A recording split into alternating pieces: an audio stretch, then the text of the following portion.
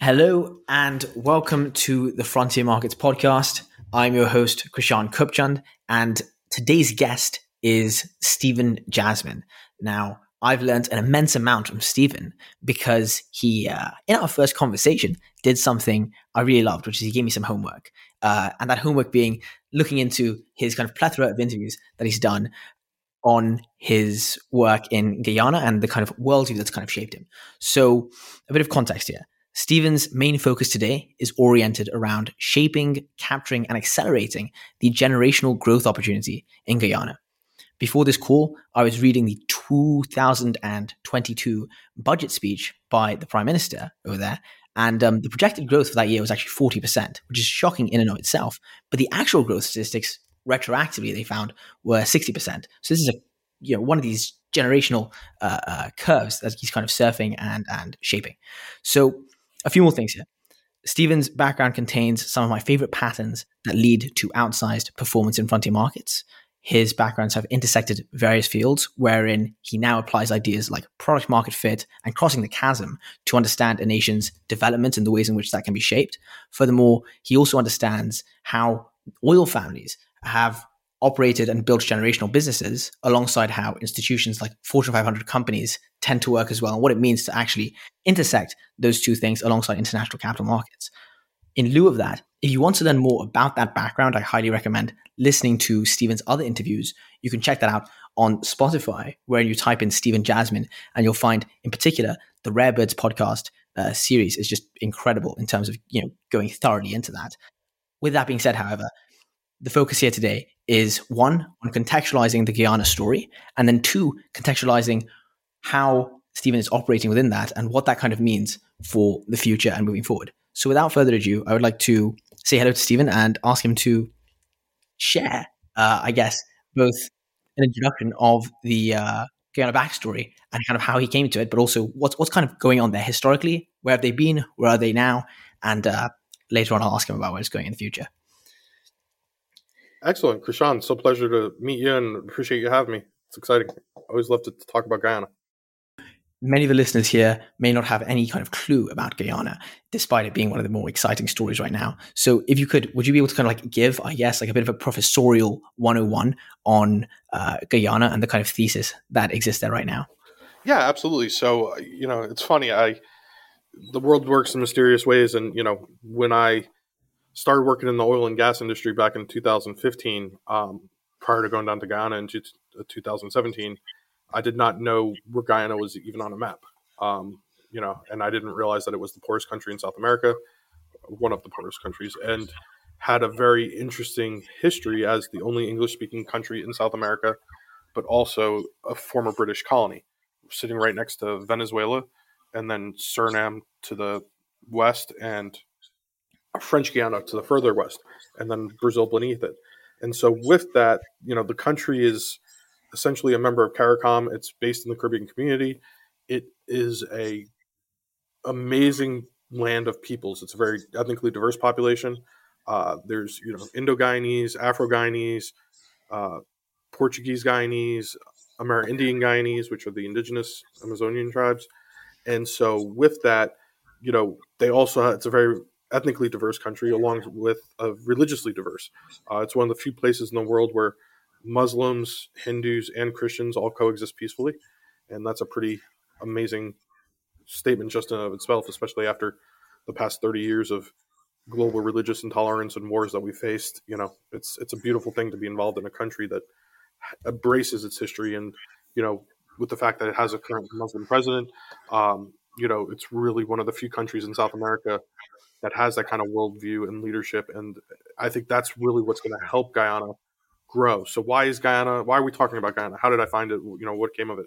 Well, in 2015, I started working as a chief restructuring officer for some of the families I had been involved with in Louisiana, in the form of fractional family office management structure. And in doing that, we ended up, as they went bankrupt during the cyclicality of the oil and gas industry in the United States, I was actually working in the oil and gas sector in the U.S. as it was essentially shutting down, for lack of a better. And I know that's going to sound a bit paradoxical, seeing as, fracking has become a big thing in the past decade in the United States.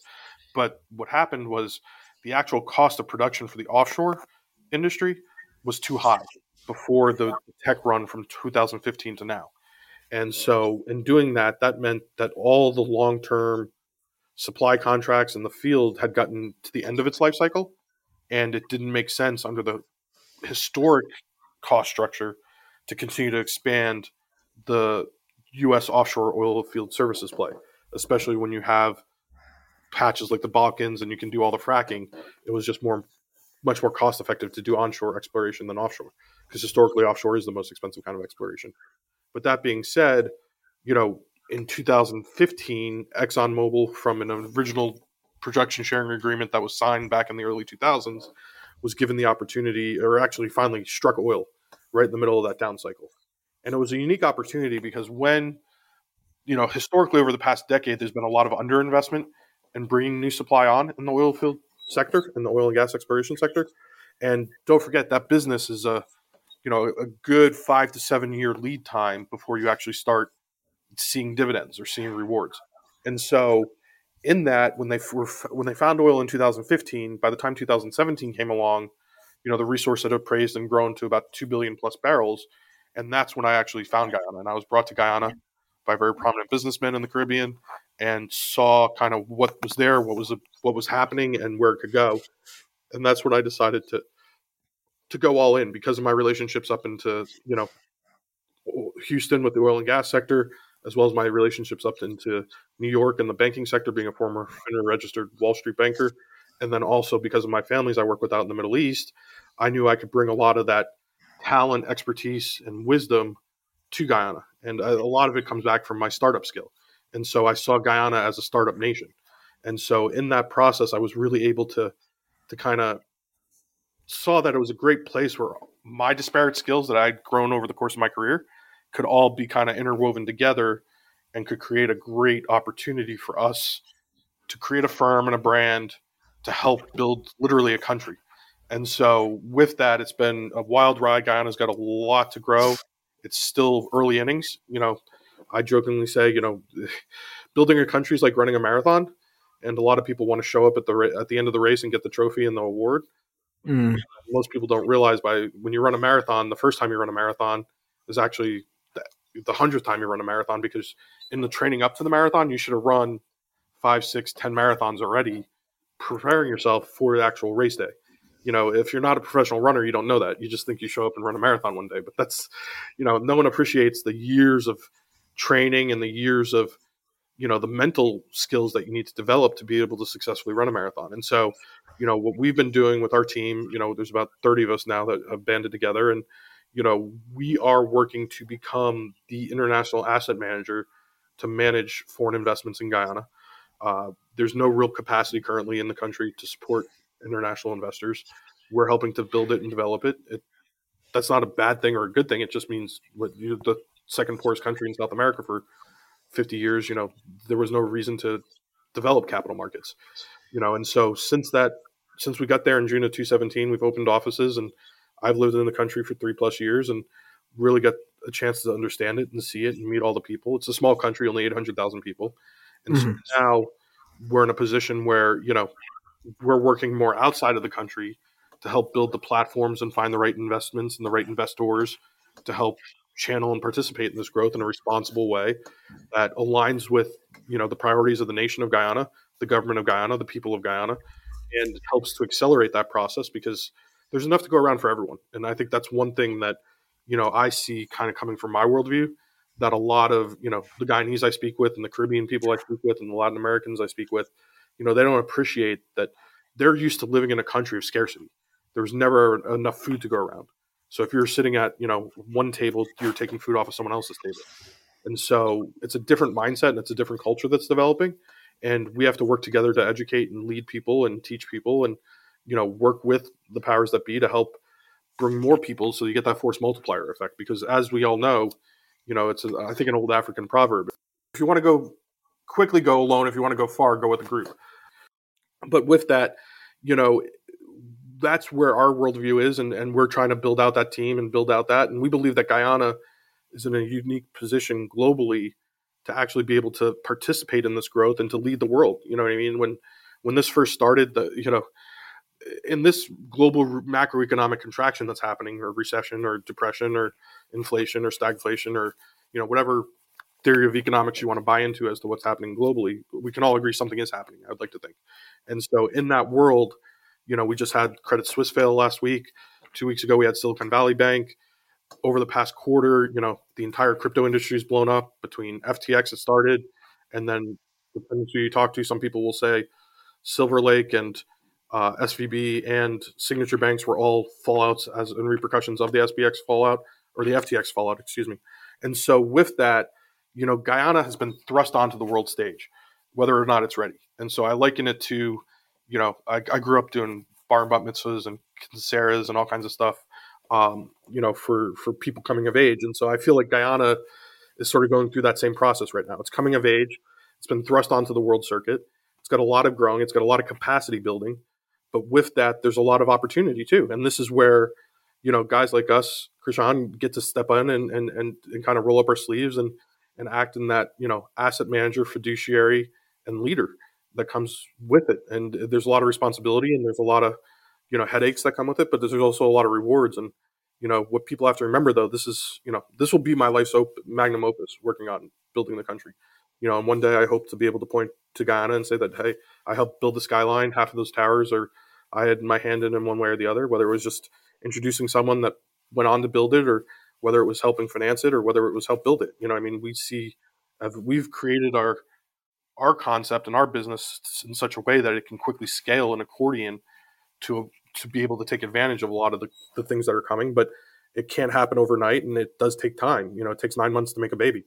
You know what I mean? So just because you want to have a baby tomorrow doesn't mean you can have one, but it's not going to actually be a functioning human being that's crying and needs its diapers changed for at least 9 months. That's just the way it works.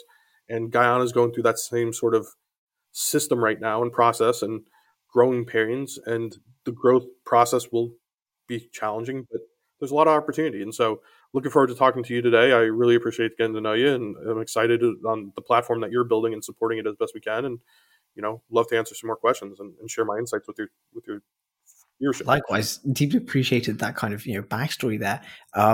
One thing you mentioned right at the beginning was the way in which the ethnic diversity works in this context, right? Where there's a kind of mutual respect amongst the kind of groups. And one anecdote I came across recently, you're talking about kind of nation building, was from a speech by Lee Kuan Yew when he was talking about Singapore versus Sri Lanka, and the kind of importance of, in his case, the kind of meta policy around that, such that, as you mentioned, acknowledging that history and fostering those ties amongst groups makes such a big difference to that underlying stability that enables a nation to kind of grow. And so I appreciate you kind of sharing that. I just wanted to kind of flag that. One question I have here is, on that first trip, I'm curious, would you be able to share a bit more about that first trip when you kind of came here? Because I'm curious also, in many respects, as you mentioned, it's not just the economic opportunity. There's also like an emotional kind of, curiosity as well that kind of comes with shaping these regions. And that therefore enhances the work that you do. This makes it your magnum opus. If you were just working on, say,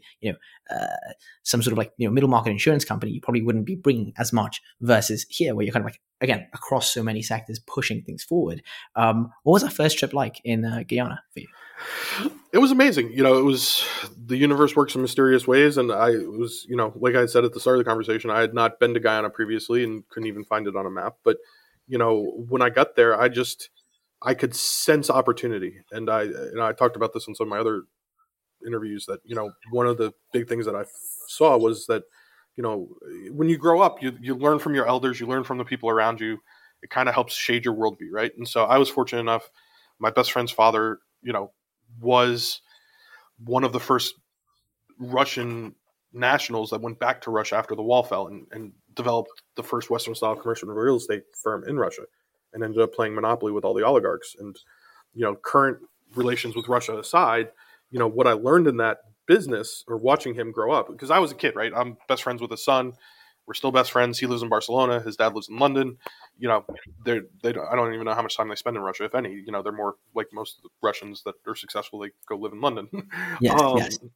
Which is your neck of the woods, Krishan. But with that, it taught me, and I saw just opportunity. And I said, look, here I am, and it started from getting off the plane and us having trouble getting everyone in the same hotel, and so our party actually split into two hotels. And here I am getting off a plane, and there's not enough hotel rooms. There's only two internationally flagged hotels. Being an outsider and being my first time to somewhere in South America and not having any idea what I was walking into, I wanted to stay at an American hotel or an American flagged hotel, so at least I knew kind of what that barometer of service and expectation would be. And I got there and I just met people, and the people I went with introduced me to some people, and then I also just met people on my own. And what I realized is I fell in love with it. I was fortunate to be introduced to one of the big IOCs and their country manager, who I had done a lot of work with that IOC out of Houston. So we had a couple relationships in common and knew some people. And so it's actually funny that the gentleman I spoke with, he had a camp in Louisiana. And so if you're in the oil and gas sector in America, then and you work out of Louisiana, everyone has what they call camps, which are essentially like hunting lodges or fishing lodges. And Okay. so the guy from one of the IOCs actually had a camp in Louisiana right near where I did all my business when I was in Louisiana. So we kind of hit it off, and he took me under his wing, and he just showed me, that this place isn't scary and that it's happening, it's growing. And, we talked about a couple of initial projects, which never came to pass, but, it was sort of that welcome, open arms. Hey, there's someone else from Louisiana here. It kind of made me comfortable that I could figure this out and kind of, figure out which way is up and see where the journey came or would take me. And, it's part of my personality too. I'm an entrepreneur at heart. I'm a hacker. I've done a lot in the cyber world over the years, cybersecurity and things like that. And so with that, I looked at Guyana as a blank slate. It's a tabula rasa. There's we could do whatever we want in this country. And so legitimately and legally, of course. But my point is that when you have that kind of blank canvas, the world is your oyster. And it seemed like a really great way to combine my skill sets and to create value, because I will admit my skill sets are a bit unique, and, they're, it's very hard to find the right opportunities that can leverage them appropriately. And so this has obviously become, an amazing, ride and journey, and it's still in the early innings. I'd say we're still on our first date to having a kid, as to where Guyana is in the process, if you want to try to compare it to something, so it's, I'm granted now I'm married and taking care of the baby mama because that's what I got to do, to Guyana, and so, it's a bit disingenuous, the analogy, but, it does make some sense. And if you're on the ground or you're working in Guyana, it resonates. Definitely. So in lieu of that, I'm wondering, could you kind of contextualize, I guess, the Guyana story to give other listeners kind of a bit of context here with regards to, other regions that you think they can kind of use as metaphors here, or maybe as anti-metaphors as well, to just like understand what is kind of Guyana going through as, as a baby that's kind of like being birthed in some sense. Yeah, no, absolutely. So, you look at, there's some great pictures and stuff. If you go look at Dubai 30 years ago, you look at Shanghai 30 years ago, the countries that you look at today and what was there, you don't even recognize it. There's some amazing pictures on the internet about it, and then you look at countries, so that what happened in 30 years in China and Russia, or excuse me, China and Singapore and Dubai, that's going to happen in 10 years in Guyana, but to that point, there's still capacity that needs to be built. There's still rules and regulations. Like, I mean, up until this year, you still couldn't sell condos in Guyana. Like the legislation's not there for that. There still wasn't robust banking systems. So, there's still, PO financing and accounts receivable financing and equipment leasing are still pretty unheard of banking needs. And anywhere else in the world that's needed, that's been around forever and everyone uses it. And this just goes to show the underdevelopment of the country and still how it has to get its legs under us. Just because you have a pile of money sitting in a bank account and a pile of money's coming doesn't mean you have the capacity today to build everything. One of the things that I love about this administration is that they've just, since they took office, literally road building equipment is running 24 hours a day and hasn't stopped since Brilliant. they took office in 2020. And that is such an important factor, because when you have a country of, 82 to 86,000 square miles, I always mess it up, that ultimately, that amount of infrastructure that is just needs to be developed. 95% of all the people in Guyana currently live within 3 miles of a major river or the ocean. And that's Well, wow. 95% of 800,000 people, and it's spread across, 10 municipal DMAs, or 10 cities across the country. But 90% of them all live in one city, Georgetown, in the suburbs. And so with that, there's that infrastructure needs to be built so that you can have those roads, so that you can quickly go out and, if you're running if you're building a hotel, right? And, the road that you're going on is a dirt road and your trucks are breaking down every week. Do you realize how one broken down truck and the implication that'll have on a $25 million hotel project? I mean, that's, if and this is where we wear the hat of both an asset manager and an operator, because we don't just monitor the money and manage the money. We actually know that those are some of the issues you have to be mindful of. And so this is why we've kind of pulled back a bit and haven't gone full out on our development projects and haven't gone full out on our real estate development yet, because the infrastructure is not there. When it already takes, right now, if you build a hotel in Atlanta, Georgia, that hotel, you have to buy the power equipment for that hotel the day you sign the loan paperwork. Because right now there's an 18-month lead time on the power conditioners and all the power that you need to dump into the hotel. Now that 18 months is getting it in Atlanta. You want to try to get that down in Guyana? You got the 18 months plus where you have to find it, do it, get it. And that's assuming that the rest of the project's on time. But, when you have a country that could only do 50,000 TEUs of shipping, which that's a container, one TEU is one container for those that don't know. Historically, the country's only been able to support 50,000 TEUs. And that's nothing in the grand scheme of things. They don't have the import infrastructure to support it. They don't have the deep water harbors. They don't have any of that. And so that's the kind of development that the country needs to see so that you can do it. I look at Guyana, and I'm a civilian. I don't work for any government agencies. I'm just Steve Jasmin, the banker, right? But I look at it as essentially the equivalent of a military battle plan for the development of the country. And anytime the military goes somewhere, before the soldiers get dropped behind the lines or before anything happens, the actual infrastructure has to be developed. You have to know that you can get. It's not about getting the soldiers into the. You can parachute someone out of a plane anywhere on this earth. You can put them in a rocket ship. You can get them up to space. But if you don't have the stuff up in space, or you don't have the ability to quickly get them, the supplies, the food, the water, the fuel, everything, the power, the internet, if you don't have all those things ready beforehand, you're just going to fall on your face.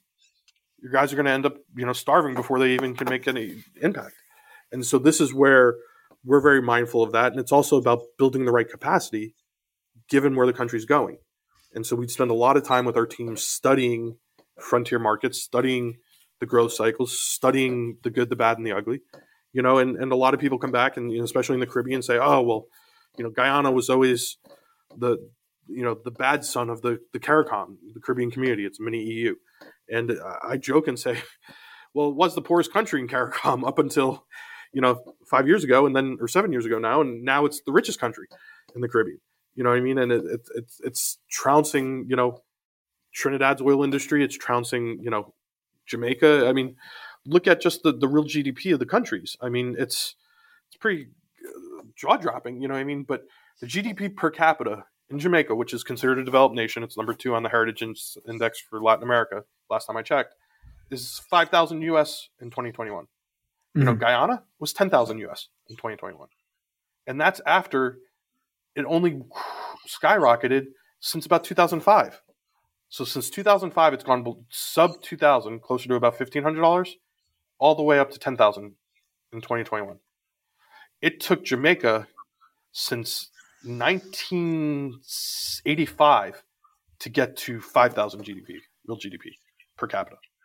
And the aggregate GDP for the country in Jamaica is 14 billion. In Guyana, it's 8 billion this year, and in Trinidad, it's 25 billion. And that's because Trinidad's a currently petrochemical producing nation. I mean, they're already much further in their life cycle. They're at the other end of it. They're closer to where Louisiana was when Louisiana got involved. The difference is that the section of Louisiana I worked in was purely for the offshore oil and gas. But in America, all the petrochemical industry is actually out in Lake Charles over on the Texas border. And so that section of the oil field services growth in the United States did not contract, much like the oil field services in Louisiana did, or in southern Louisiana for the offshore servicing. because all those petrochemical facilities are on shore. In Trinidad, all those petrochemical facilities are still up and running and are producing. So you got methanol plants, you've got um, methanol, you've got urea, you've got uh, diesel plants, gas to liquid plants. All these things are running, but ultimately, Trinidad has its own host of issues. It's got currency control issues. It's got, they've been producing, I saw at one point a statistic, $100 billion of oil has been produced out of Trinidad that the government's seen. And so they've got 100 years that they've had oil wealth. They've utilized it. They've grown their economy. But even then, they're still sitting at, a real GDP of only $16,000 per person, per capita. And so with that, you now have, when you look at the three GDPs together, you've got Jamaica, which is, 5,000 per capita. You've got Guyana, 10,000, and you've got Trinidad, 16,000. Guyana, inside of 3 years, will blow Trinidad out of the water. I guarantee you, it'll be closer to $30,000. And there's going to have to see, you know, 200,000 to 300,000 people come into the country to help build the country. The government of Guyana is still working on the technologies and the tools and the legislation, the capacity building to be able to produce that.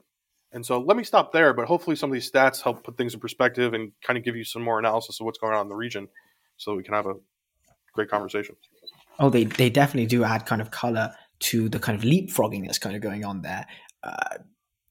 If we may just dig a bit deeper into the kind of capacity building, if we were to categorize some things or kind of give color to it in terms of sharing some fragments of examples or case studies of things that are in the pipeline right now when it comes to capacity building. So you mentioned, for example, the roads being built, right? Would you be able to kind of cite one or two things that you think are indicative of like the pace of capacity building that's kind of happening in a positive sense?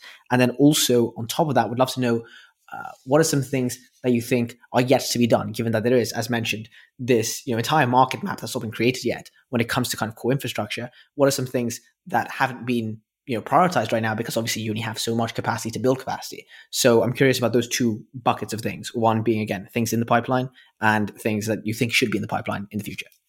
Yeah, so I think it's amazing. An indigenous group in Guyana of a partnership emerged, Energy and the Vredenhoop shore-based project. So in 2020, in March of 2020, exactly 3 years ago now, there was a disputed election in Guyana. That was resolved in August of 2020, right in the middle of COVID. And so since then, there was 3 major families in Guyana teamed up together and are partnered with Exxon to build a massive shore base. And they teamed up with a Dutch contractor that's literally building an island in the middle of the Demerara River to put this on. And that is a perfect example of the pioneering or the first early stage capacity building that occurred. Is that, we're less than 3 years from when the change in government occurred, and there's already literally a small island that they're reclaiming that's going to be like the Palm Islands out in Dubai. Oh, wow. They're not turning it into, residential real estate or hotels. They're turning it into an industrial zone to do all the laydown yards and everything else. And so with that, what that's created is that they were smart enough, the country was smart enough, and I would like to think it's the current political party and give them props for it, but I know this was conversations with both political parties, but they stepped forward and saw a need, and they addressed it. And so by building that deep water harbor and that shore base, because it's actually a shore base, it's not a deep water harbor, but they're going to have a full container terminals and everything. The roads is another example of, early capacity building that's occurred. One of the first things that was talked about, there's 2 other major marquee projects I think that really highlight this, is, they've been trying to build a bridge across the Demerara River for the past 10 years now plus. And they're finally at the point where they've broken ground and they've started that. They've awarded the contracts. They've gone to a Chinese EPC. And that bridge will now be the new bridge that connects the east coast and west coast of the Demerara River, which are where the 2 major populations sit, right at the mouth of the Demerara River, which is where Georgetown is. And so that's another piece of massive capacity building that had to occur, that is occurring. And the last one I would say is the one ID system that they're creating. So they're using technology to create essentially a single window or a single card access that all Guyanese and all foreign nationals will be able to use for the development of the country, much like they have in Dubai. And so that single card will become a single card in app that will allow them, much like they use in China, much like they use in the Middle East, to make sure that people are paying their taxes, that they're tracking who's coming and going. The problem with Mhm. Guyana is it's such a massive country. It's got such a porous border. You can't protect it. And when you're the only country, think of Guyana as like a life raft that's emerged out of Latin America and the Caribbean, because every other economy is sinking like a stone.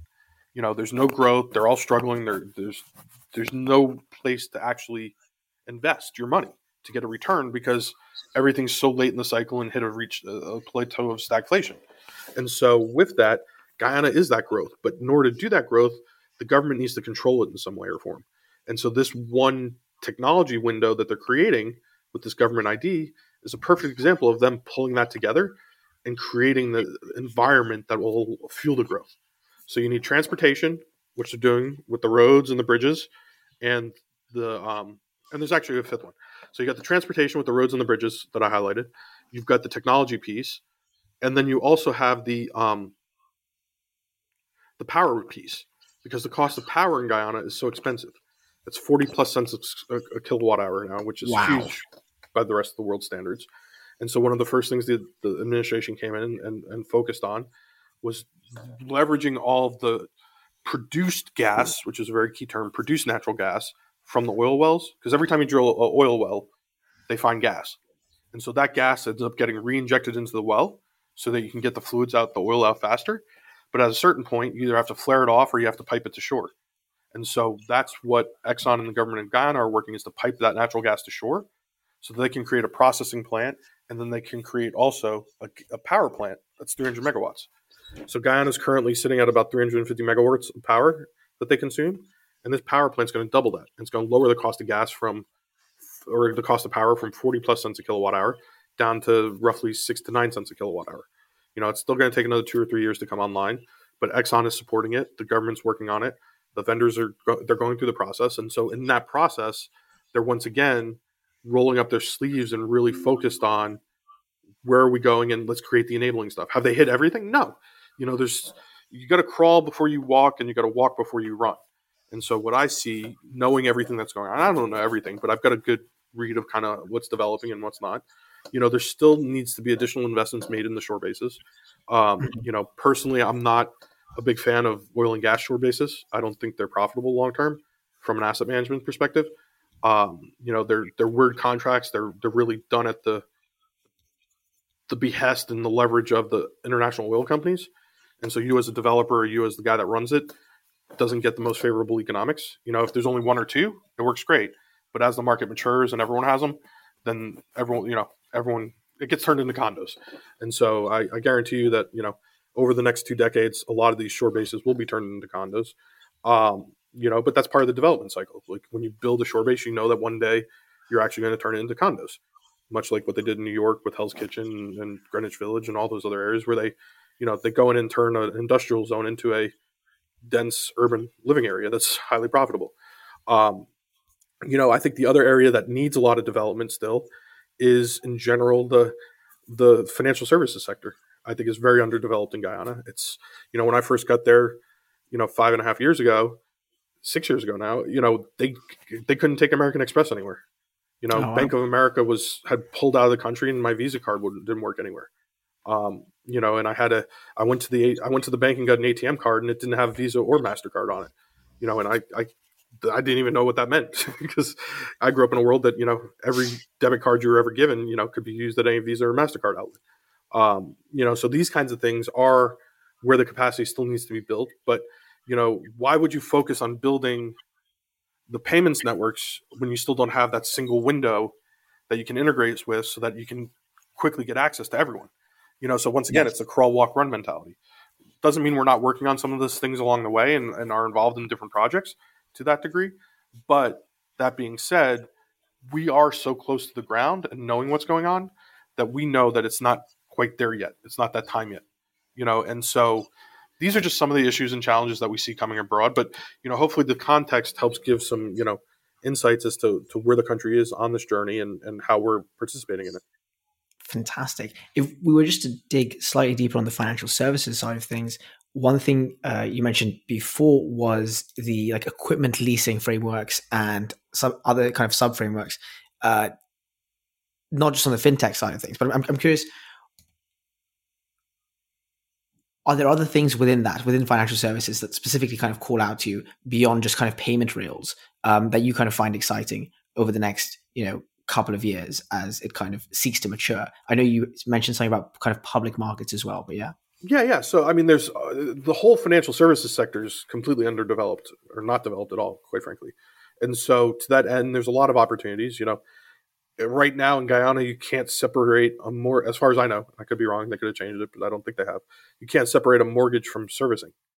And so, in America, you buy a house, that house loan is sent to one asset owner that owns the mortgage. It gets paid a dividend, and a third party that actually manages that asset on behalf of the institutions. And Yep. so those kinds of things you don't really think of as a big issue. But if you're trying to scale home ownership, you can't have the guys that loan the money, rent them, manage the payments of the money on a monthly basis. It's not efficient. The guys that want to invest in that just want to invest in yield, and they just want to get a check every month. They don't want to worry about having to collect it. Right now, though, the way the government of Guyana has structured it is you have to be the guy that collects the money and seasons the paper. And so those kinds of little things end up having a pretty, material effect on the ability for it to scale.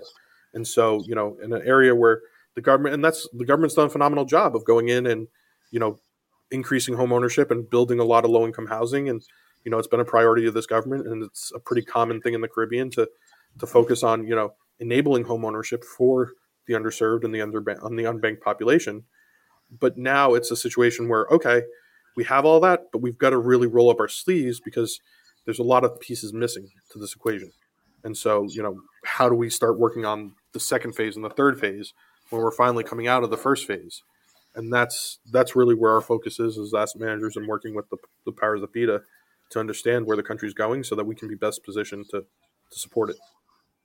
Awesome. So I'll just contextualize the kind of housing thing because I found this interesting statistic from the budget speech. Here it says last year they distributed over 20,000 house lots, which is about 3 times the previous amount that had been distributed over the last 5 years. So that just kind of shows that kind of increase in velocity, not just again in production, but also in the way in which they're kind of reinvesting in their human capital and ensuring that the people, have low cost of housing, the ability to kind of reinvest in other things as well, accordingly, which is incredibly exciting. One question I have here then is, and I guess this is where we kind of dig into, the strategic mind of Stephen Jasmin. I'm curious, how is it that you've kind of gone about positioning your firm and your efforts and essentially the Stephen Jasmin portfolio that's moving towards building this iconic entity that helps shape and also capture some of the growth of Guyana as well? Would you be able to kind of dig into that in terms of, I guess, high level strategy, but also whatever you want to kind of share in terms of the kind of subcomponents? So no, our SC3's investment thesis in Guyana is it's really straightforward. We want to own the high margin professional services companies that help pull together this infrastructure. And so this is, the investment banking side and the capital markets advisory. This is the commercial real estate development as a developer. This is the construction management as a GC and as, working with the government to help oversee. Because people don't realize this, but when you build a road, generally speaking, the government also hires a third party or themselves to go in and check to make sure that road's built properly and to meet the specs and the quota and everything they're supposed to. And so there's a lot of opportunities when you're building infrastructure to come in and advise and counsel and make sure that people are, from an audit perspective, making sure that people are doing what they said, just saying what they do and conforming. And when you have somewhere where the growth is happening so quickly, those are sometimes where things get dropped. But the counter argument to that is now those kinds of situations are where there's opportunity because with technology nowadays, you can streamline approval processes so much quicker. You can really, put the policies and procedures in place to track everything globally. And so we look at that as, that's where we want to be in the high margins at the top. And then we also want to be at the operating companies at the base of it. And so, if they're going to be pouring cement every day for the next 20 years, well, yeah, it makes sense to be involved in the cement industry, either as a vendor or as a supplier or somewhere in that supply chain. One of the big things is these petrochemical plants need staffing. And there's going to be there's a scarcity of qualified engineers that are capable of actually operating these assets for the international oil companies. And because of the Guyanese local content registration and the local content secretariat, they have to be Guyanese based and Guyanese involved. And so we've identified some key assets that we're looking to acquire and reposition to be able to pursue some of those needs. And so it's been a very opportunistic, organic kind of following of where we see the needs. And then sometimes we'll be approached. Like a year ago, we were approached by one group and they had some interesting things they needed help with. And so we said, sure. And we took them under our wing and we saw, that they had the right assets, they had the right mindset, they knew where they were going, and we could help add value. And so, this was something that, if you had asked me 3 years ago if I'd ever touch it, I probably would have laughed at you and said, no, I don't see a way there for us to add value and to create value. But that said, the beautiful thing about where we are positioned, sitting at that link between global asset managers and global markets and everyone that's been there and done it before that wants to go do it again, we now become a key part of that conversation. And so, every week we've got investors and partners and people flying in and, we tell people, we want you to go see the country yourself, so come in. We like to be your first and your last meeting. So, my partners on the ground are always around and they'll usually take a meeting with anyone that comes in, early in their trip. And then usually by the end of the trip, they sit with us and, we talk through stuff and we can either help add value or it's no, thanks, we're going to do it on our own. And we wish them the best and let them know we're here. Or it's, Guyana's not for us. And so, which is fine because it's usually Guyana's not for us right now. It will be tomorrow. We just don't have the testicular fortitude to see it through this phase of the cycle. And we say, okay, well, next time you come in, hit us up, keep track of us, watch us, and let us, execute and be successful. And you can get on the bus anytime you want, because that's what I tell people. At the end of the day, we're driving a bus. It's our bus. We focus on our race and our pace. We're not out there trying to keep up with everyone. Everyone's story is different. What we found historically in Guyana is it's not any one ethnic group or tribal group or religious group, but it's a country of a lot of talk and no action. It's everyone's got big dreams, but doesn't know how to execute. And we specialize in knowing how to execute. So we like to just talk 10% of the time and work 90% of the time. That's why I only do one of these interviews probably once every 6 months, if not longer, because ultimately me hitting the press circuits doesn't accomplish anything. No. I do these more because I know when investment committees and global asset managers are, looking to hand me money to manage on behalf of them, they have other people that know nothing about Guyana that need to know about Guyana. And that's what I make these for, is for the investment committees. Because, I'm not allowed as an asset manager, how this business works, as we're not ever allowed to talk to most of the people that decide whether we get the money because there's a firewall there. It's a conflict of interest. And so they want to be insulated and protected, and that's great. And I respect that. And it's not because we're working with legitimate money. We're working with some of the most legitimate money in the world. It's the fact that, it's corporate governance is what it's called. And it allows the people that dole out the money to be held accountable to people behind the scenes that are able to underwrite and look at what needs to happen. And so in those kinds of instances, we're focused on telling the story to them. And so with that, though, SC3's real value prop is that, we're not just an asset manager, but we're also an operating partner. And that's where, in my opinion, in frontier markets, you have to sit in both seats. Yes, you can be a Mark Mobius and you can travel the world investing in frontier markets and emerging markets. But at the end of the day, you got a bunch of money tied up in China, you got a bunch of money tied up in Brazil, and you got a bunch of money tied up in India. That's great. That's fine. But in my opinion, those aren't emerging markets. It's a misnomer. They're what we saw in the 08 to 09, recession is the BRICS did come. There was a flight to quality. There was a flight to actual real growth. There was tangible growth. And in all those countries, the real growth did occur, but not the kind of growth that Guyana's occurring. It's a whole different ballgame if you look at it from an orders of magnitude size. And so Guyana going through that growth as a percentage of the size of its economy and where it's going, that's where there's excitement and that's where there's opportunity. And it's not for everyone, and so our job is to go out there and be a resource and be a thought partner. And, we try to lead as best we can, and you're always best to lead from the front. And, we try to produce decent reports and quality content and, are slowly just fostering a following and fostering relationships with global asset managers and knowing that, 9 out of 10 people I talk to today aren't going to be happy with Guyana today. but in 3, 5, 7 years, they're going to come back. And I see it happen every day. Like, it's funny, over 6 years, you forget the number of conversations you've had, you forget the people you run into, but they end up coming back wanting more information or wanting updates and seeing what's happening. And it's exciting to be able to show them how far you've come, because when you're in your own echo chamber and you're focused on your race and your pace, you forget how much the story's changed just over 3 years and how far you've come and the quality of what you're working on has evolved. You know what I mean? Because these aren't just ideas on a business plan anymore. They're real businesses with real assets and real people involved, and real bankers wanting to fund them and grow them, and everyone's looking to come in. So we just got to stay focused on positioning ourselves properly. Most definitely. I think one thing I appreciate there in particular is the kind of active approach of, combined financial components, but also the operational components as well. It strikes me that, one of the observations that a lot of folks who invest in frontier and emerging markets make is the liquid markets, like say, for example, the MSCI kind of frontier index, or you look at kind of liquid exposure to say publicly listed companies in Indonesia or other countries. And it doesn't correlate with the structural growth that actually takes place. A lot of the growth happens in private companies. And if one is an investor in that kind of like, spray and pray kind of way, only gaining exposure to things that are almost easy to come by versus like putting in the work oneself, there's missed out alpha, so to speak, in that context. But also I'd say in your case, it's also deeply meaningful as you kind of have seen the last 5 years of transition, and you'll be able to shape the next 2 decades, 3 decades of the country. So I think that's incredibly exciting.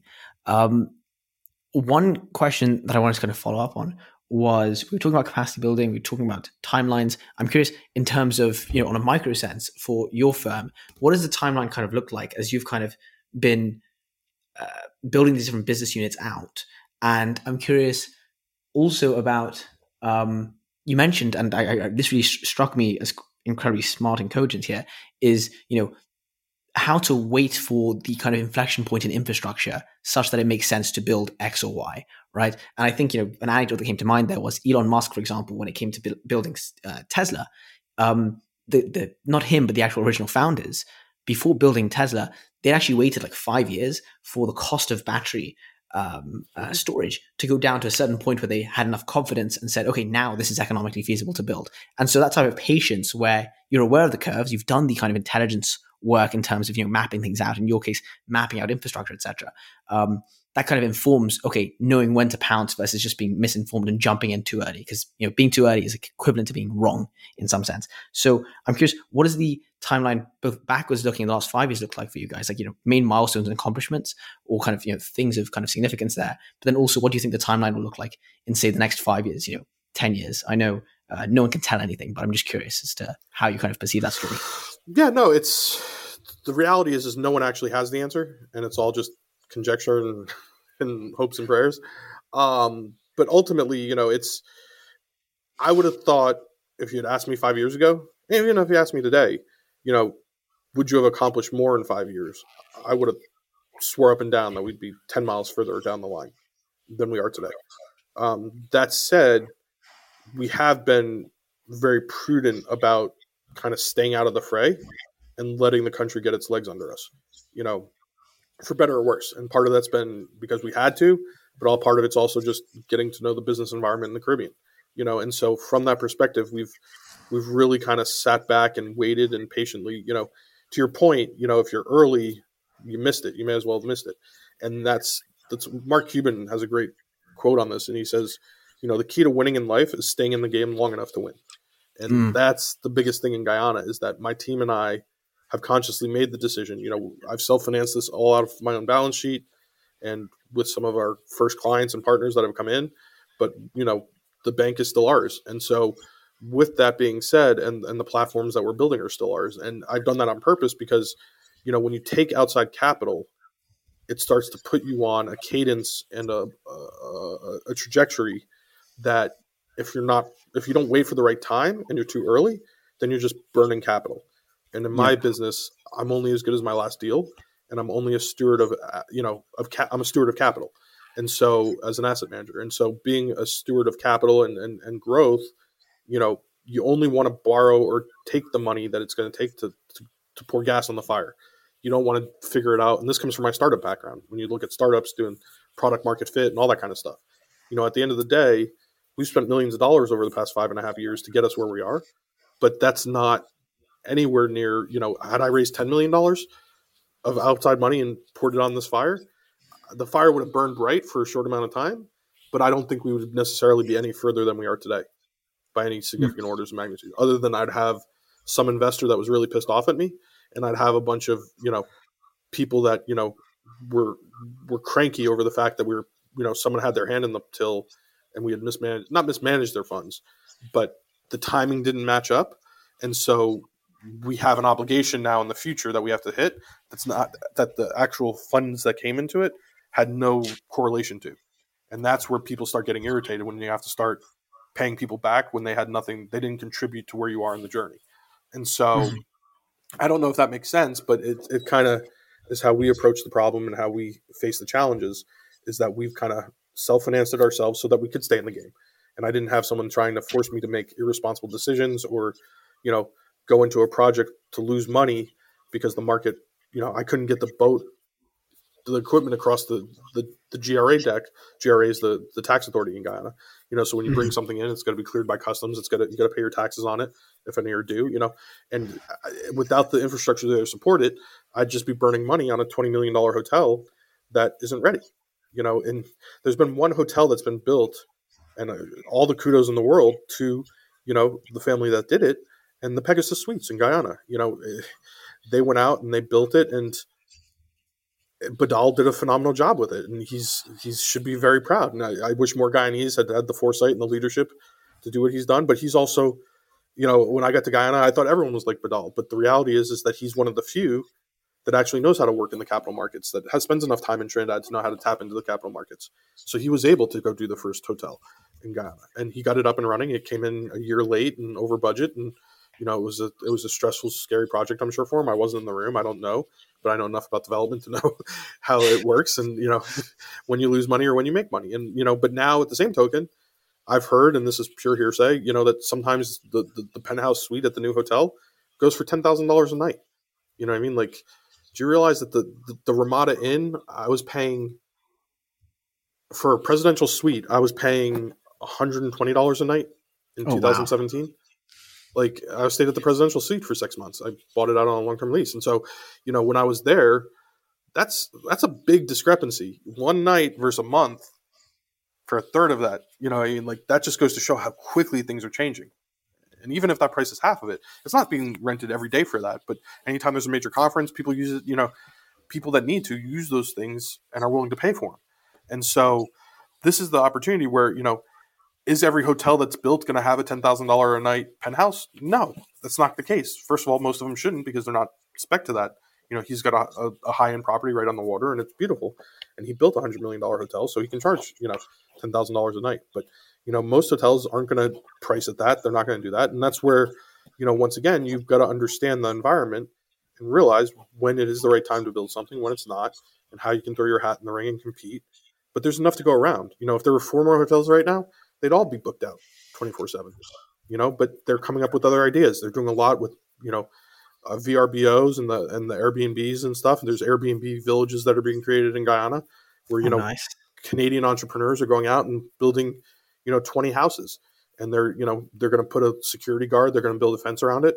And they're essentially hotel rooms or extended stay hotel rooms. Like, this is where, us as Westerners have to kind of step out of our bubble and see what can work in Guyana, because you may not need to go straight there. I know you spent some time in Africa. It's a perfect example of, there's in Africa's telecom industry, there's no copper wiring. There's no, POTS lines. It's all just digital. It went straight from no cell phone, no telephony or telecom infrastructure, straight to, 5G and cell phones, and, everyone having a computer on their hand. And that's, and I've had, a bunch of really good questions and concerns and challenges, but they've also really worked hard to, see where the opportunities are and see where it's going.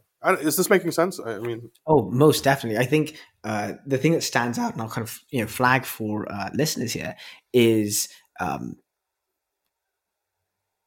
the playbook you've kind of deployed in terms of ensuring not just that you're in the game, but that you've got kind of exposure to the region, such that you can kind of watch and know when the time is right, so to speak. And a good kind of example of this is Brookfield Asset Management does a similar thing, where when they kind of expanded into India and China in recent decade, they essentially have two branches to their business, right? Branch A is their balance sheet itself that they kind of deploy into hard assets, and they aim to kind of earn a yield from that. And then branch B is the asset management side of things, where they manage external money and deploy it into the kind of creme de la creme of the deals that they kind of come across.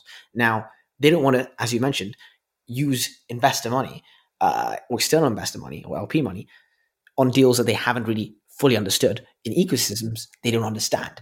What do Absolutely. they do instead? Well, they, for example, when they went to India, they set up an office and spent 4 to 5 years getting to know the ecosystem.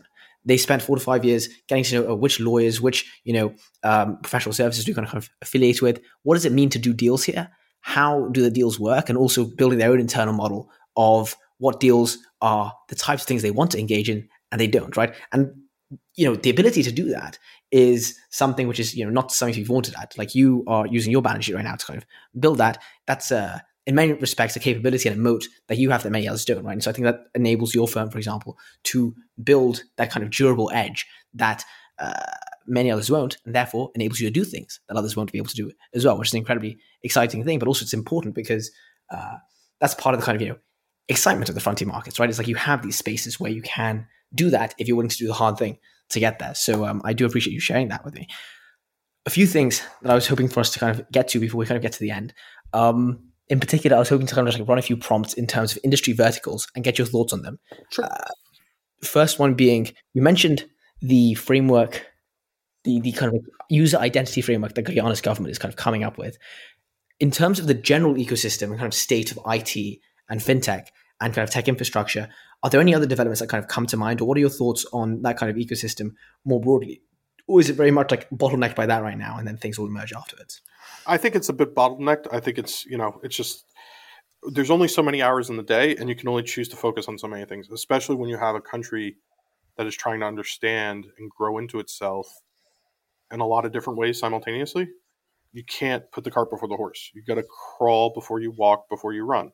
And I Yes. think that's one of the key things. It's funny, you look at a country and there's no right or wrong answer here, and there's a lot of things scattered all over the place. But to your point, much like Brookfield did when they went to India, when I was here so early and working and studying and putting the first projects together and seeing everything, I noticed that, believe it or not, one of the most developed pieces of legislation in Guyana is their credit reporting agency. And it's because it was actually done by a company sort of like Equifax out of Europe. And they came in and they helped provide the model legislation for Guyana so that they could quickly put up a credit reporting act. And so with that credit reporting act, here you have a very underdeveloped judiciary, a very underdeveloped legislative, act as far as the country's concerned. But then there's this one piece of shining legislation that all of a sudden makes it all make sense. And you're like, how? And it's funny because I talk to people and they're like, the most prolific, evolved piece of legislation is about credit reporting. Like, how do they have credit reporting? They don't have consumer credit. Like, there's no, the country doesn't, like, huh? And so that disconnect, but there is a big consumer lending market. You look at Quartz home furniture. Quartz is essentially like a rooms to go style, appliance center. It's a little more full service, but they have, everything from appliances to contacts and everything. They're throughout the Caribbean. Unicommer's the parent company. They have a whole, buy here, pay here product that they offer. It's not through the banking industry, but that's part of what necessitated the need for the International Credit Reporting Company to come in and put this infrastructure in place. So I say that to use that as an example of, everything needs to be raised to that bar, but over time, there's already certain pieces that are, and there's certain pieces missing. So everything else will start to rise. The rising tide raises all ships. And so, but it's, yes, you can't start walking or crawling until you're born. You know what I mean? So they're going through the process, and it's a slow process, and it's deliberate, It always takes 10 times longer than you expect and costs 50 times as much. But that's where, there are some great opportunities and there's some great lessons, but the resource curse that Ghana is questioned with or plagued with is real, but at the same token, when you look at the Caribbean and Latin America and South America, by all metrics, Guyana's just going to, when you're already at the bottom, of the ring, there's nowhere to go but up. And that's what people forget about Guyana. And in this day and age, when it start talking about corruption or, is Guyana going the way of the Norway or Venezuela, or Nigeria and Venezuela versus Norway, I'll tell you right now, Guyana will never be fucking Norway. It just won't. Guyana will be Guyana. And that means it has to find its own path to the market. It has to find its own unique brand and identity. But because of the world we live in now, where you can walk into any meeting and there's anyone in the room could have a recording device, and it's happened. The scandals have been out there, not just in Guyana, globally.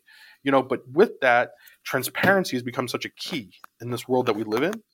And we're shifting, especially as the Middle East becomes is going through a renaissance or a new dawn, and you're looking at the bricks of this financial meltdown. Guyana is a part of it, but Guyana is a footnote. The real people leading this evolution are going to be the GCC and UAE, Saudi, Qatar. These are the countries that are now coming into their own, and these are the BRICS 2.0, and they're trying to act themselves almost as a pincher between the BRICS and the US petrodollar. And they're sitting at the fulcrum between the two. And that's a very unique position. And only time will tell where it goes. But in this world of post 2000s Islamophobia and everything else, it's really refreshing to see these countries that hadn't changed in hundreds of years going through some changes overnight. And through new leadership, through good leadership, much like Guyana, is it perfect leadership? No, there's no perfect leader. There's not. We all have strengths and weaknesses. I'm not a CEO. I'm a chairman. I'm not a details guy. I can't manage myself, let alone 1,000 other people. That's not what I do.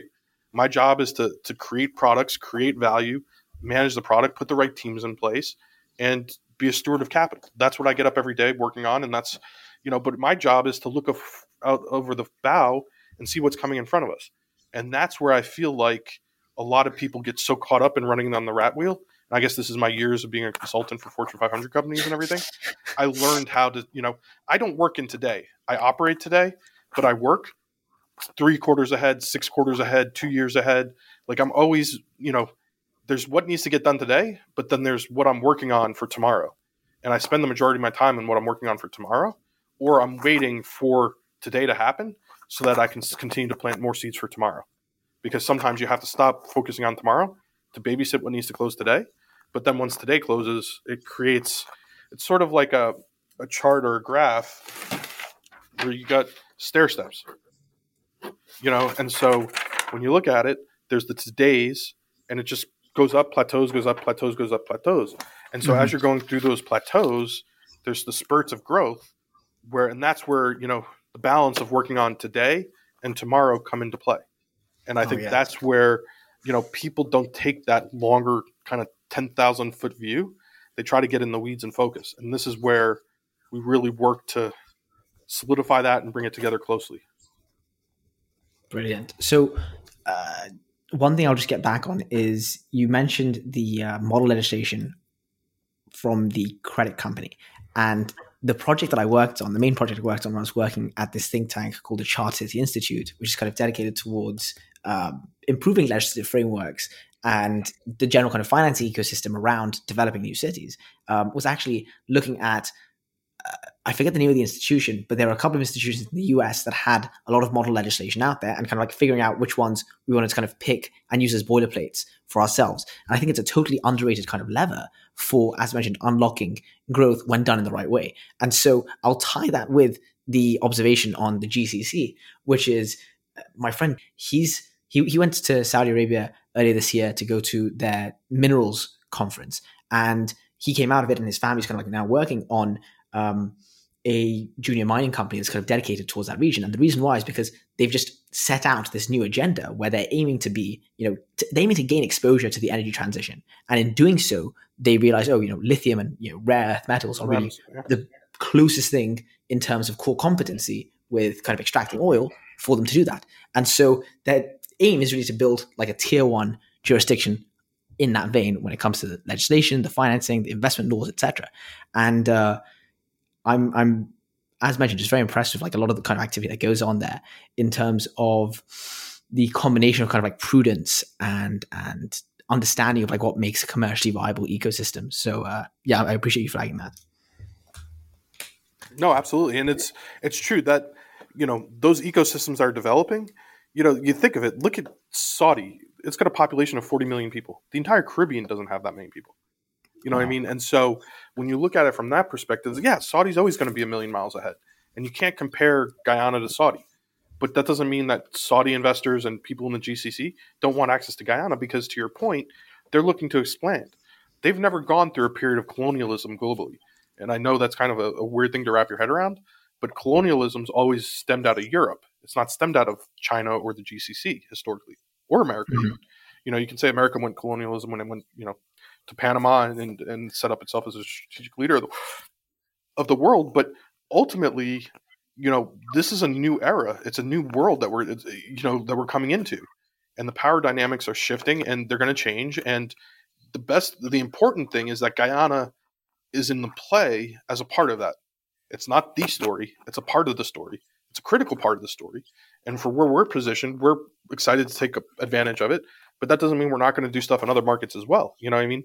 There's opportunities in Venezuela. There's opportunities in Ukraine. There's opportunities out in the Middle East. There's opportunities in Africa. The one thing I'll say is that because the democratization of information and the ability for guys like us to go anywhere in the world now in a way that we couldn't do 10, 15, 20, 30, 40, 50 years ago is creating that, they always say sunshine's the best disinfectant. And so as you're building these systems and as you're, there's opportunities for them to be taken advantage of if they're not done right. But when you have so many people looking at them and so many people focusing on them, it's hard to hide or sweep things under the rug and make them disappear. You know what I mean? In a world where there's, checks and balances occur as a result of people holding each other accountable. And sometimes the pendulum swings too far one way or the other. But, one of the things I like about where Guyana is sitting is that there's some certain inherent pieces of the story that will prevent it from becoming a Venezuela or a Nigeria. It doesn't have the amount of population. It doesn't have, it's got a lot of headwinds that those countries have that Guyana doesn't have. And so as it goes through this process, despite it being just as tribal as some of these other countries, I believe because of the technology, because of the information access, because of the 24/7 nature of things happening, it's amazing. Even in cities like Atlanta, Georgia, where I'm based when I'm not on the road with my family, towers are going up in months now that used to take years. You know what I mean? Like literally massive high-rise towers. Now it's still going to take 2 years to build a similar property in Guyana. But the fact is it's happening so much quicker. Everything's happening quicker. We're in we're actually in a period of global deflation. And that's part of why we're having all these challenges globally is that this deflation that's occurring is affecting everyone. And the only place to counter deflation is with growth. And the only places that I personally see growth over the next 10 years are Guyana and the Middle East. That's really where my focus is. And then Ukraine, once Russia and Ukraine, rebuilding Europe, if you will be a big place. But historically, in America, where are you going to go to see the growth? As a developer, do you need to build this 5th Holiday Inn in Orlando? Yes, because prices in Orlando are through the roof right now. But at the end of the day, you're not sure if you need it. But in a country that's got more GDP growing at such a fast rate, they need more hotels. They don't have enough capacity. It's the theory of constraints. It's a great book I read in college where you got to look through the system and find all the spots of constraint because that's where there's opportunity to make money by widening that pie. If you think of the country of Guyana as a circle and you draw a circle on a piece of paper, that's how much capacity can go through it currently. But if you increase that circle by 5x, 6x, 10x, the percentages go down, but the quantity goes up. And that's what's happening in Guyana right now is that the quantity and the orders of magnitude are all increasing dramatically, and the pie is shrinking, but there's not enough that no one can gobble the whole pie. Of And that's course. what people don't realize. And that's what, some people are afraid the government of Guyana and the country and the businessmen of Guyana are trying to be very secular and not let anyone else in. I would say that that's not the case at all. It's more, no one wants to come in because the environment's not primed to start sprinting and running. And Yeah. most money is based on returns that have to happen this quarter and can't be patient. When you're an asset manager, you need predictability and you need infrastructure there to support guaranteed returns. Yes. As one of the leading asset managers in Guyana, I still can't point to anything anywhere that shows what kind of returns an investor can make by investing in Guyana. And they found oil almost 10 years ago now. They've been producing oil since 2019, and they still can't actually give this information to anyone. So one of my favorite papers is by Howard Marks, and it's entitled "You Can't Eat IRR," and it talks about the constraints that surround like different wrappers of money. The thing, the kind of like green light that comes to mind here is that the ideal form of capital here is like some permanent capital vehicles, like yours, for example, but also family offices seem to be firms that maybe would be interested in that type of exposure. Or ones that want to differentiate themselves could kind of take that perspective that's slightly less institutionally bound by what our liabilities next year will be. If that's totally misinformed, do tell me. That being said, to kind of wrap this up, I was just thinking about hitting two more quick prompts, and then any final notes you have that you want to kind of share with listeners, would love to kind of like have you share those. One was, we were talking about stagflation just now. We're talking about kind of like periods of low growth, high growth. One of the things that in my trip in Eswatini and talking to other folks who spend time in kind of developing nations is there is this aspiration very much to not just develop a commodity based boom and economy, but also one that really kind of goes hard on manufacturing as well. And I'm curious as to your thoughts on whether there is any policy. Again, I imagine this fits very much with the kind of crawling, walking, running framework. But I'm curious, is there anything that's kind of being discussed right now as it relates to developing a stronger manufacturing sector? Are there any kind of like seeds being planted on that front? What are your thoughts on kind of the manufacturing side of things in the country? Manufacturing is entirely predicated on your cost of power. And so, once again, like crawl, walk, run. Crawl is get the 200-mile or the 100-mile deep water pipeline, the 300 megawatt power plant online, so that you can start walking and building that manufacturing. Because anywhere in the world, if you look at oil and gas supply chains, look, and I go to Saudi because I do a lot of business there and I know the country rather well. If you look at SABIC and Saudi Aramco, those are two different companies. SABIC is all petrochemicals. That's the refineries. They make the urea. They make water. They make everything, out of that comes once the oil's out of the ground. Then they refine it and turn it into everything from plastics to energy. And so with that, once again, we're going through this process now. I believe once again, technology is a great thing. One of the first partnerships we were involved in is putting together with one of our partners in the UAE. It's for a construction technology that is these biaxial voided slabs. And so when you're pouring cement everywhere, what's the best thing to do? If you can figure out a technology that decreases the amount of cement you use, who cares if your power costs are high? Because if you're saving that much money on the technology, you can offset it. So one container of this product creates 200 square meters of slabs for whether they're building stories or they're, just pure manufacturing buildings. But doing that technology then saves the equivalent of 60 transit mixed cement trucks. Wow. And so you're now removing 60 trucks off of the roads in Guyana because you now have this technology. So where our focus is, to your point, is how can we plant seeds and find investments that will, and partnerships and technologies that Guyana can use today, irregardless of the market environment, because the economics of it just make that much sense.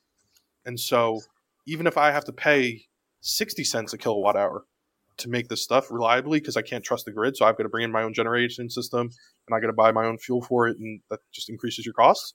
That's fine because the replacement of it is 60 transit mixed cement trucks, which that's $100,000. So in what it costs normally, like that product will cost $60,000 for the equivalent of it. So that's a net $40,000. So if I have to spend an extra $5,000 in technology, I'm still net 35,000 in profit on that. So Mhm. that's where we're finding some of these technology things and some of these manufacturing opportunities that we can bring in earlier in the life cycle because it matches where the market is. Now you can't do a commoditized thing like if you want to create a plastic bottling plant to sell all the Coca-Cola in the country, that already exists and someone's already doing it and that's a commodity price and we're not going to be able to compete at that level.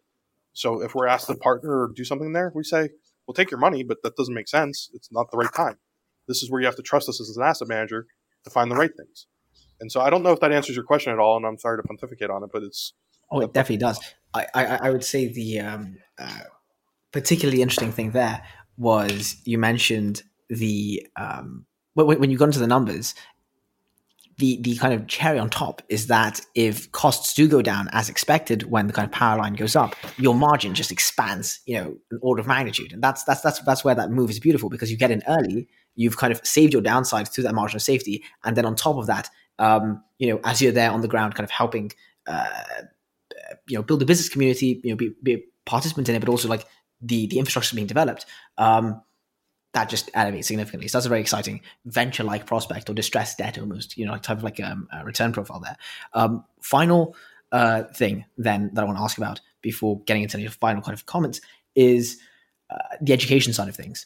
What do the educational institutions look like? What does you mentioned kind of your vocational training for petrochemicals. I'm curious, like what does kind of like Stevens market landscape look like right now on that front in terms of the development of the human capital, which is like the core thing. It's a place of oh yeah, 800,000 people. Curious about your thoughts on that. it's interesting because it's once again like everything in Guyana, the educational market's a tabula rasa, it's a blank tablet. Like all frontier markets, the successful and wealthy normally figure out a way to send their kids outside the country to go get education, and when they leave, usually they don't come back. And that's every country in the Caribbean, that's every country in Latin America, that's all the APAC countries, that's all of Africa. It's the same story everywhere. That's why places like London and New York are the melting pots of the world. And so, when it comes to the Guyanese diaspora, the main places where they reside are Toronto, New York, Miami, and London. Those are really the four main ones.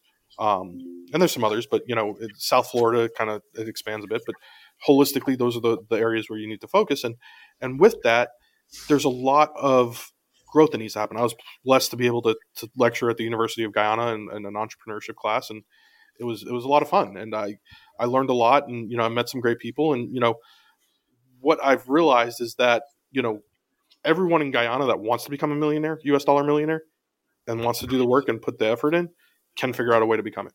There's no one that can't participate in this. Education is a critical component, but with the access to technology, the access to information, you just got to want it. And so what I find is that in a lot of times in these frontier markets, there's just not a lack of appreciation for living outside of your comfort zone and for doing that kind of research and rolling up your sleeves and doing that work. And it's part of it is you don't know what you don't know. And if Yeah. you didn't grow up in this environment, then you don't know how to search and look for things. And with technology today and everything just being at your fingertips, there's so much that people take for granted. And that's one thing that I would say, I'm turning 40 this year. I was fortunate enough to grow up in that old world still, where most people today, don't realize, couldn't understand how to do anything on a computer. Because back in the day, like I couldn't get the internet working on my computer unless I knew how to set the kernel entries to have a modem on my Linux box.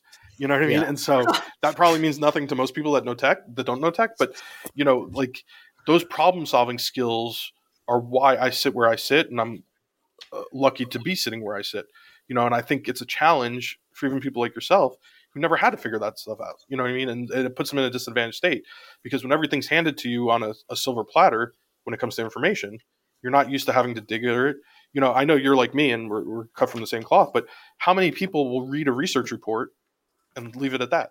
When I open a research report, the first thing I do is I read all the footnotes and I go Oh, in Google, I search for the referenced articles in the footnotes and I download all of them before I even read the first report and I read them all and I figure out which reports are pertinent to what I'm looking for and studying and kind of this is my analysis background and analyst background. But by doing that, I get a much bigger worldview and I start to see where people pulled this stuff from and how they learned. And I'm going to their source material. But once again, that's an intellectual curiosity that you don't get in school. I didn't learn at school how to do that. I No, learned that certainly if I not. want more information, this is how I get more information. And it's because of my thirst for knowledge. So I think one of the big mistakes is, yes, education is the silver bullet. It's how you create a middle class. You know, there's three ways to create a middle class: education, home ownership, and a stock market. And so those are the three things that I believe need to be cornerstones to Guyana's going forward path. And we want to participate in that, and we want to help that. I think there's a lot of opportunity for educational financing, in the private sector to help pay for a lot of these, on the job training and everything. And yes, it has to be a relationship that makes sense for the the owner of the school, the financier of the school, and the people attending the school. It can't just be a one-sided relationship. But in those instances, and you have to realize that, out of 10 students that come in, three of the students may never pay their loan. So the students that did have to offset the students that didn't. And so that's That why the cost of returns are so capital. high. And people don't take a step back. All they say is, oh, why am I going to pay, $25,000 to learn how to weld? Well, if you've got guaranteed job placement and someone's financing that $25,000 for you, because you could go pay for it yourself for $7,500, but you don't want to, so they'll charge you $25,000. But the way the contract works is that you only have to pay for it if you stay in the industry. If you don't use your card, you turn it in and they forgive the debt. You know what I mean? And that's the kind of situation where that's where you start to change the conversation, and you change the worldview and the mindset. But you can't come in and start casting everyone that's doing this in a bad light, because if they weren't there doing it, who else is going to train these people to do what they need to do? How do you build Totally. these? How do you create productive members of society from all skills, all backgrounds, all levels of understanding and experience? You know what I mean? And that doesn't mean to say that someone from a wealthy family doesn't want to go to that school and get training on it. But vocational schools, that's where you learn the trades. They call them trade schools. That's where you learn how to do this. And so these are the opportunities where Guyana will continue to evolve, has to focus on this. There is a deep respect amongst the Guyanese for education. They do appreciate it. They value it. I think that is a credit to, the diversity of the country, and how everyone plays together. But at the same token, it's not, you don't need to go to college. I mean, I'm a big follower of Gary Vee. Love what he does. Think he hits probably about 85% on target all the time with anything he says or comes out of his mouth. And with that, he says you don't need to go to school to be an entrepreneur. If you've got No. that first knowledge and you want to roll up your sleeves, do the work and you'll get there. You know what I mean? Like what I learned at Emory, 20 years ago, I remember and I studied, but, and you're in school right now, so you get it, but when you're out in the real world, it's the actual real world environment that really teaches you and trains you. And so the biggest thing I can ever tell anyone is just get out there and do it. Find the right people, learn mentors, and all that kind of stuff are all part of it. And that goes for whether you're working in Guyana or you're working in Timbuktu or you're working in London, in the city. You know what I mean? Like the principles are the same. There's fundamentals of every system. All this is a system that me and my team have figured out how to position ourselves to leverage and take advantage of and to help evolve and build. And so that's where we feel we're creating the value and how we're doing it. And we're looking forward to helping, and at the end of the day, it's not just Guyana, it's the entire Caribbean is going to participate in this, because that's one thing we haven't talked about, but how the rest of CARICOM is going to participate and kind of ride the coattails of Guyana is a critical story here that no one's really talking about. In, the island politics that exist where, everyone likes to throw shade and kind of gossip and throw crap around is fine, but that's not reality. Reality is a rising tide raises all ships. And so Yeah.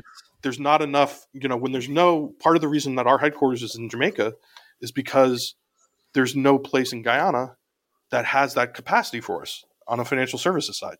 So if I want to hire auditors, if I want to hire, that stuff has to come to Guyana. And we're going to be one of the leading groups that brings it to Guyana through all the projects and all the investments that we have. But ultimately, that knowledge and mindset and worldview isn't in Guyana yet. So why am I going to set up an office that I can't hire anyone to work at when Of I course. can hire them in Jamaica and in Trinidad to do the work, and then transfer that knowledge down to Guyana and bring the people into Guyana and get them up to that level? Because of course it's always going to be cheaper to have someone in Guyana working on this than paying someone in Jamaica to work on it. Not just from a GDP standpoint or, wages and salaries and everything, but just from a knowledge and experience. You want the people close to the source. You know what I mean? Yes. And yes, there's some skills that can be, run from afar, and in this mobile world that we live in this virtual world, and, you can do a lot more, but still when you're actually building a country and the power goes out and internet goes down, you've got to be on the ground there solving these problems and working on it. And that's where, we're supporting it, but you've got to get the whole capacity there lifted. And so, when 20 people graduate out of University of Guyana every year with a law degree, that's a class of 20 people. Well, at the end of the day, that's over 5 years. That's 100 new lawyers that are going to be produced in Guyana. 100 lawyers is nowhere near the amount of lawyers that are going to need to build the country of Guyana. True. And that's 5 years worth of lawyers who also have to come out, get trained, learn their craft, get the skill set, learn how to bill, learn how to do all their work. And that's not, splitting it up between those that go work for the government, those that go work for the financial services sector, those that work for the insurance industry, those that do the construction, the M&A, the business law, the litigation. I mean, there's a lot of different buckets that those 100 people have to go sit in. Definitely. That last part has triggered so many thoughts, and I'm kind of frustrated that we kind of are coming to the time constraint here. I will share some of them in the show notes, and I'll kind of share them with you as well. I think there's a fascinating kind of educational experiment being run in Sierra Leone right now when it comes to kind of crowding in new forms of financing to essentially have performance-based contracting amongst multiple parties to see who can kind of serve the student better, right? There's other kind of innovations as well when it comes to developing human capital on, you mentioned kind of the trade school level, decomposing what do deep vocational kind of educations look like here. There's a company called Open Skills X, which is just kind of recently launched, which focuses on far more the kind of hard manufacturing and hard industry types of things versus what's typically on kind of a K through 12 syllabus. That being said, I think it's best for myself not to kind of get into that. And I will just finally kind of leave this with a final kind of prompt and note. Is there anything you would like to share with our listeners, Stephen? It's been incredible talking over the last hour and a half. No, I thank you for the time, and I look forward to, helping any way I can. I'm really easy guy to find online. You find my email. It's sjasmin, JASMIN, at sc3.ltd. The website's sc3.ltd. And I'm on LinkedIn pretty heavily, so most of our content distribution and stuff happens over on LinkedIn. And excited for the journey, and thank you for the time, and just always looking to meet great asset managers and people playing in the frontier and emerging market space. And congratulations on what you've accomplished so far, Krishan. Wonderful. Deeply appreciated, Stephen. Wishing you the best, and speak soon. Cheers.